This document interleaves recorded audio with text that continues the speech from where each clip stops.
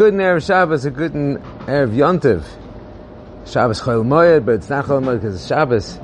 I wanted to talk about this very inyan, about how Rosh Hashanah was on Shabbos, Sukkot is on Shabbos, Simchas Torah is going to be on Shabbos, and it's such a fascinating thing that we're not going to carry a lulav and esrog unless you're in Yerushalayim.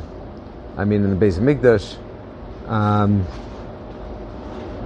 It's a fascinating thing. The Koach of Shabbos. We take Shabbos for granted because it happens so often, 50 times, more than 50 times a year.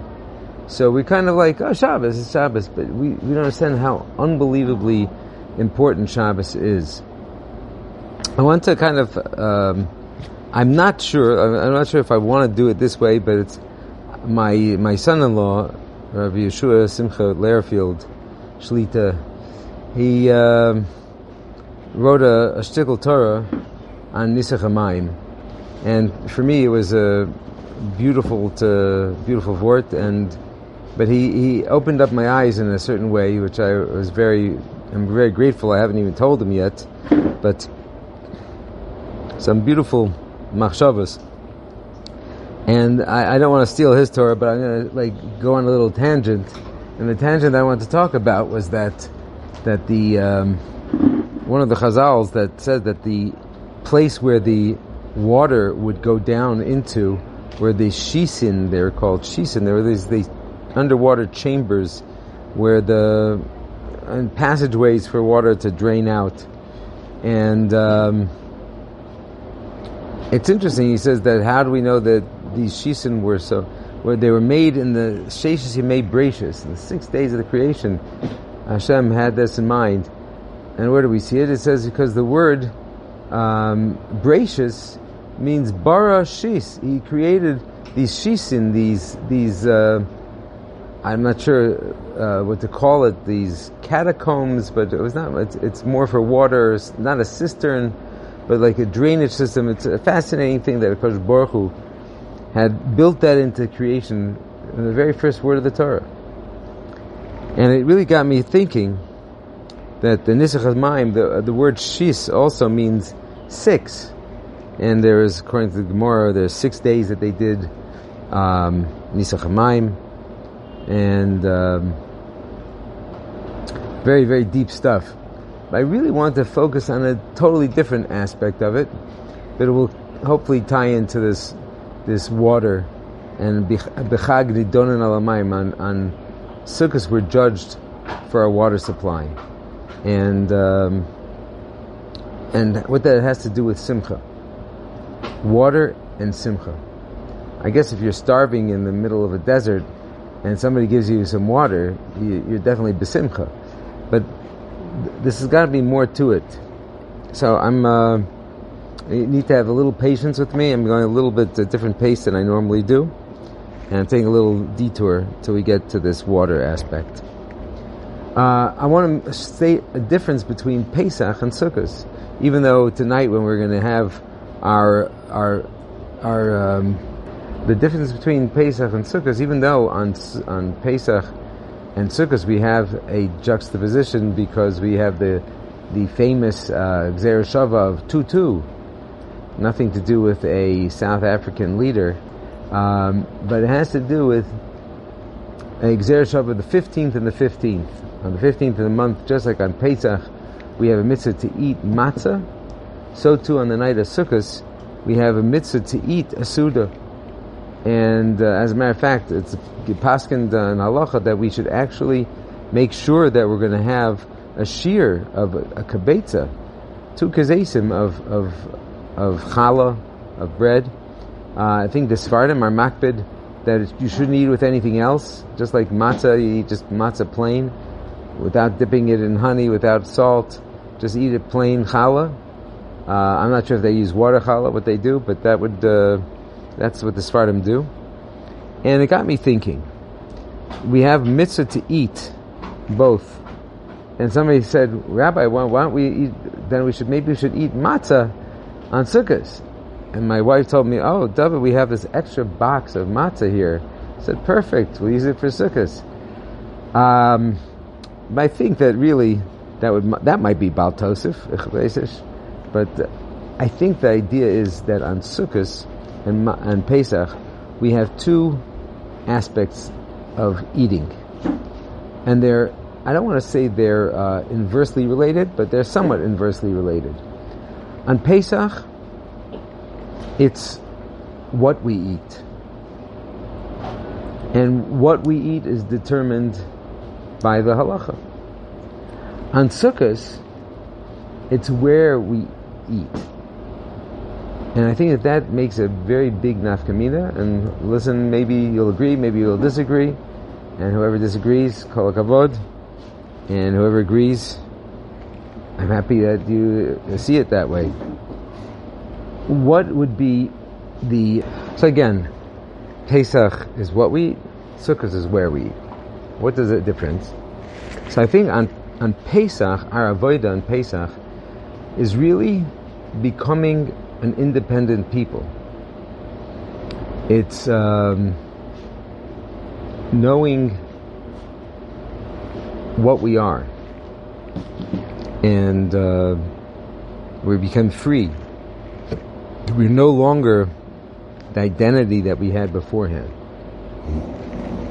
On Sukkot, we're celebrating the same thing, but we're celebrating a different aspect of that. It's not Leman Yedu ki b'Sukkos Hashavti Bnei Yisrael. We should know that we sat in Sukkos, but it has to do also with, I think, if you look at the avoda of Rosh Hashanah and Yom Kippur, instead of focusing on just the Malchus alone, that Hashem is Melech, which is one of the most vital parts of the avoda of Rosh Hashanah and Yom Kippur, but it's also recognizing who are we to that Melech. In other words, coming out of Mitzrayim, we didn't see ourselves as Bnei Malachim. We just saw ourselves as free. So in that regards, the food we eat is the Meichlet Mehemenusa. It's that we couldn't believe we're free, so we have to internalize that we're free people. And that's why we have to ingest the special food, to build ourselves from the inside about who we are. On Sukkot, we're coming off the avodah of Rosh Hashanah Yom Kippur, where we're proclaiming HaKadosh Baruch Hu to be God. But at the same time, the king, we're saying that he's a king, we're also saying he's our father. Avinu Malkeinu. And in order to understand that nafkamina, it's incumbent upon us to shift our own comfort zone, because we already are aware that we're Jews. We already are aware that we have this schus of being connected to Hashem. But to understand that it's Malchus, understand that we have to define ourselves with our essence, as opposed to a lot of times people define themselves with their flaws. Now, I had a Talmud who was an unbelievable student. He had a very big problem in his life. He was addicted to various substances, and he had honored me one year to come and, after his being 7 years sober, to be the one to give him his 7-year clean coin. Baruch Hashem, this was about I think about 8 or 9 years ago, so maybe even longer. He's probably clean over close to 20 years. But at that point in time, I came to the meeting, and their meeting was an interesting thing. Everybody gets up and introduces themselves, and they say, "Hi, my name is David. I'm an addict." And I was wondering, why does everybody have to start off their introduction as "I'm an addict"? Why don't you say, "Hi, I'm David, and I'm here because I'm grappling with addiction issues"? Why define myself and identify myself with my struggle? So I asked Rav Twersky, Zecher Tzadik Livrocha, why he thought it was important, and he was telling me they need to know their issue, and they need to admit it. They need to realize that they can't handle it on their own and they need Hashem's help, and etc., etc., etc. He said some other things, but that was the basic gist of it. Then I asked my Talmud, why he felt it's necessary. Doesn't it make a person feel kind of like down about themselves that they have this issue? And he said, no, that's not true, Rebbe. He says, for me, that flaw that I have is really my strength. Because if it wasn't for that flaw, I would never have gotten in touch with the strengths that I have nowadays. I would never have realized what I'm capable of accomplishing. I would have thought I'm a failure and I would never be able to be matzliach. But because I had this issue, I see it as my saving grace or as my bracha in life. And so instead of seeing that, identifying it as a negative aspect, as a flaw, I see it as a positive aspect. So I was very wowed by that. And I was wondering if that's true in all of Torah. But the more I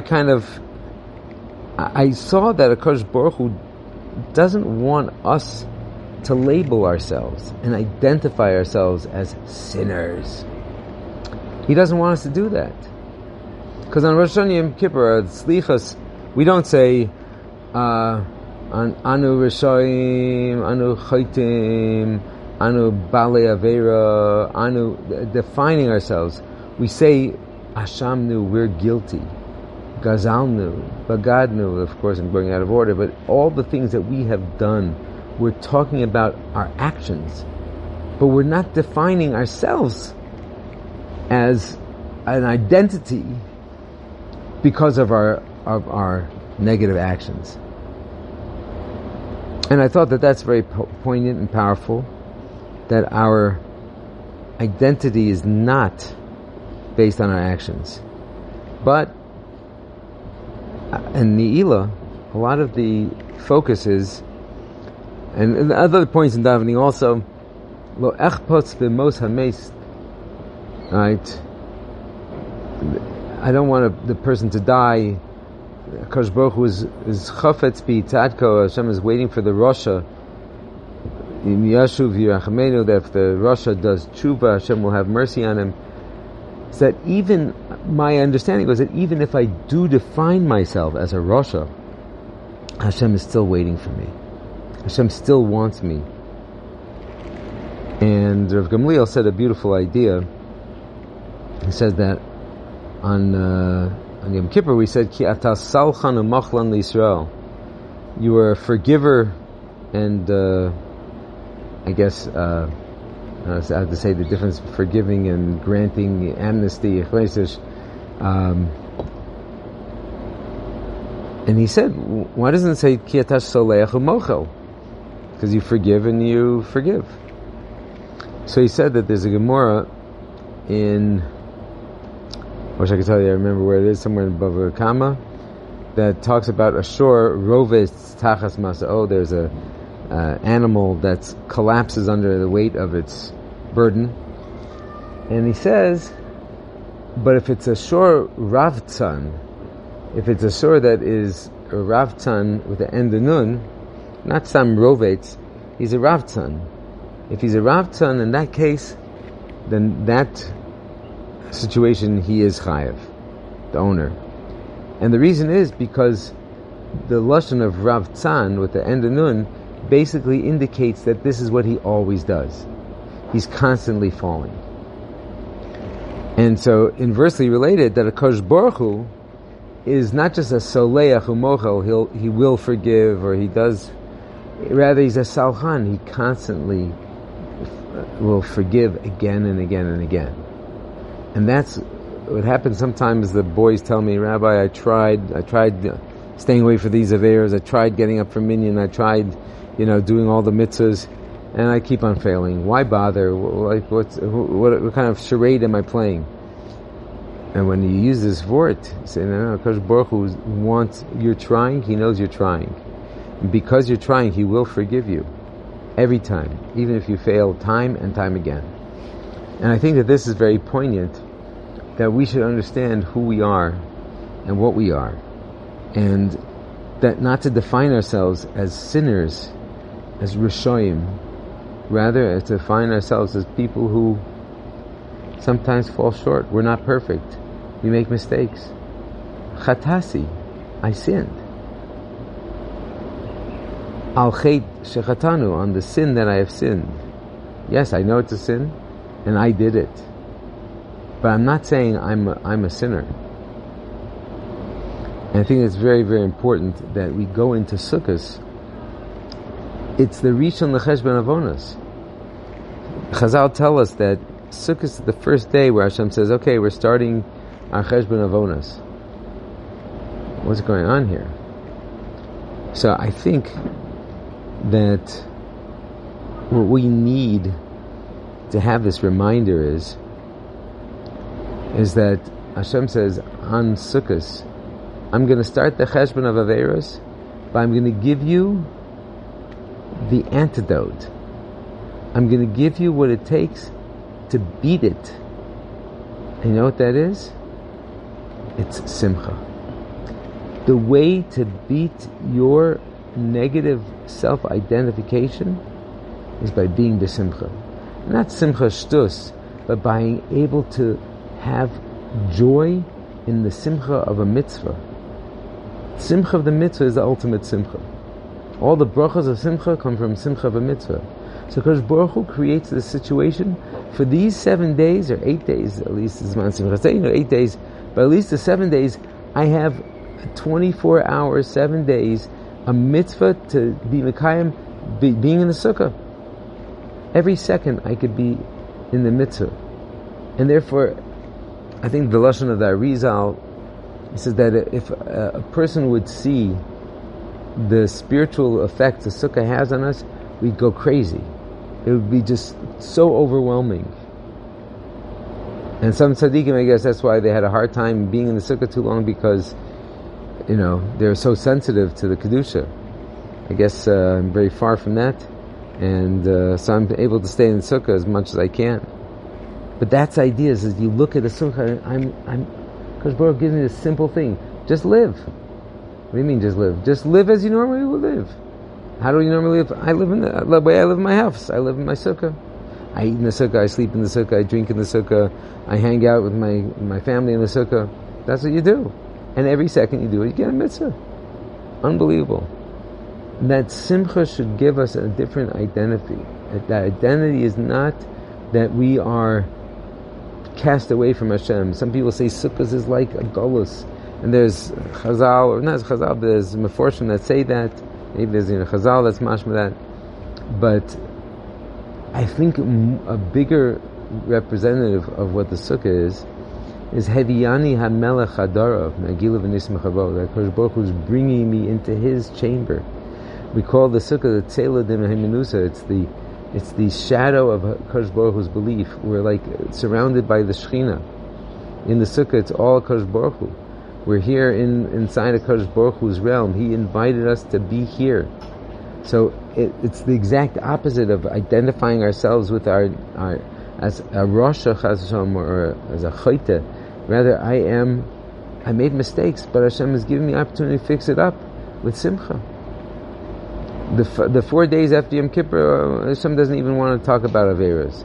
Okay, now, Sukkot, but I'm going to give you the antidote. The antidote is the Simcha. Simcha Shel Mitzvah. So I think that if we look now at what I started this, I guess, a torturous session with the idea of Shafte Mayim B'Sason, we would draw up the waters with tremendous joy, and they would pour on the waters on the Mizbeach, and they say, Misha lo ra'a simchas beis shorev b'yomim, lo ra'a simcha.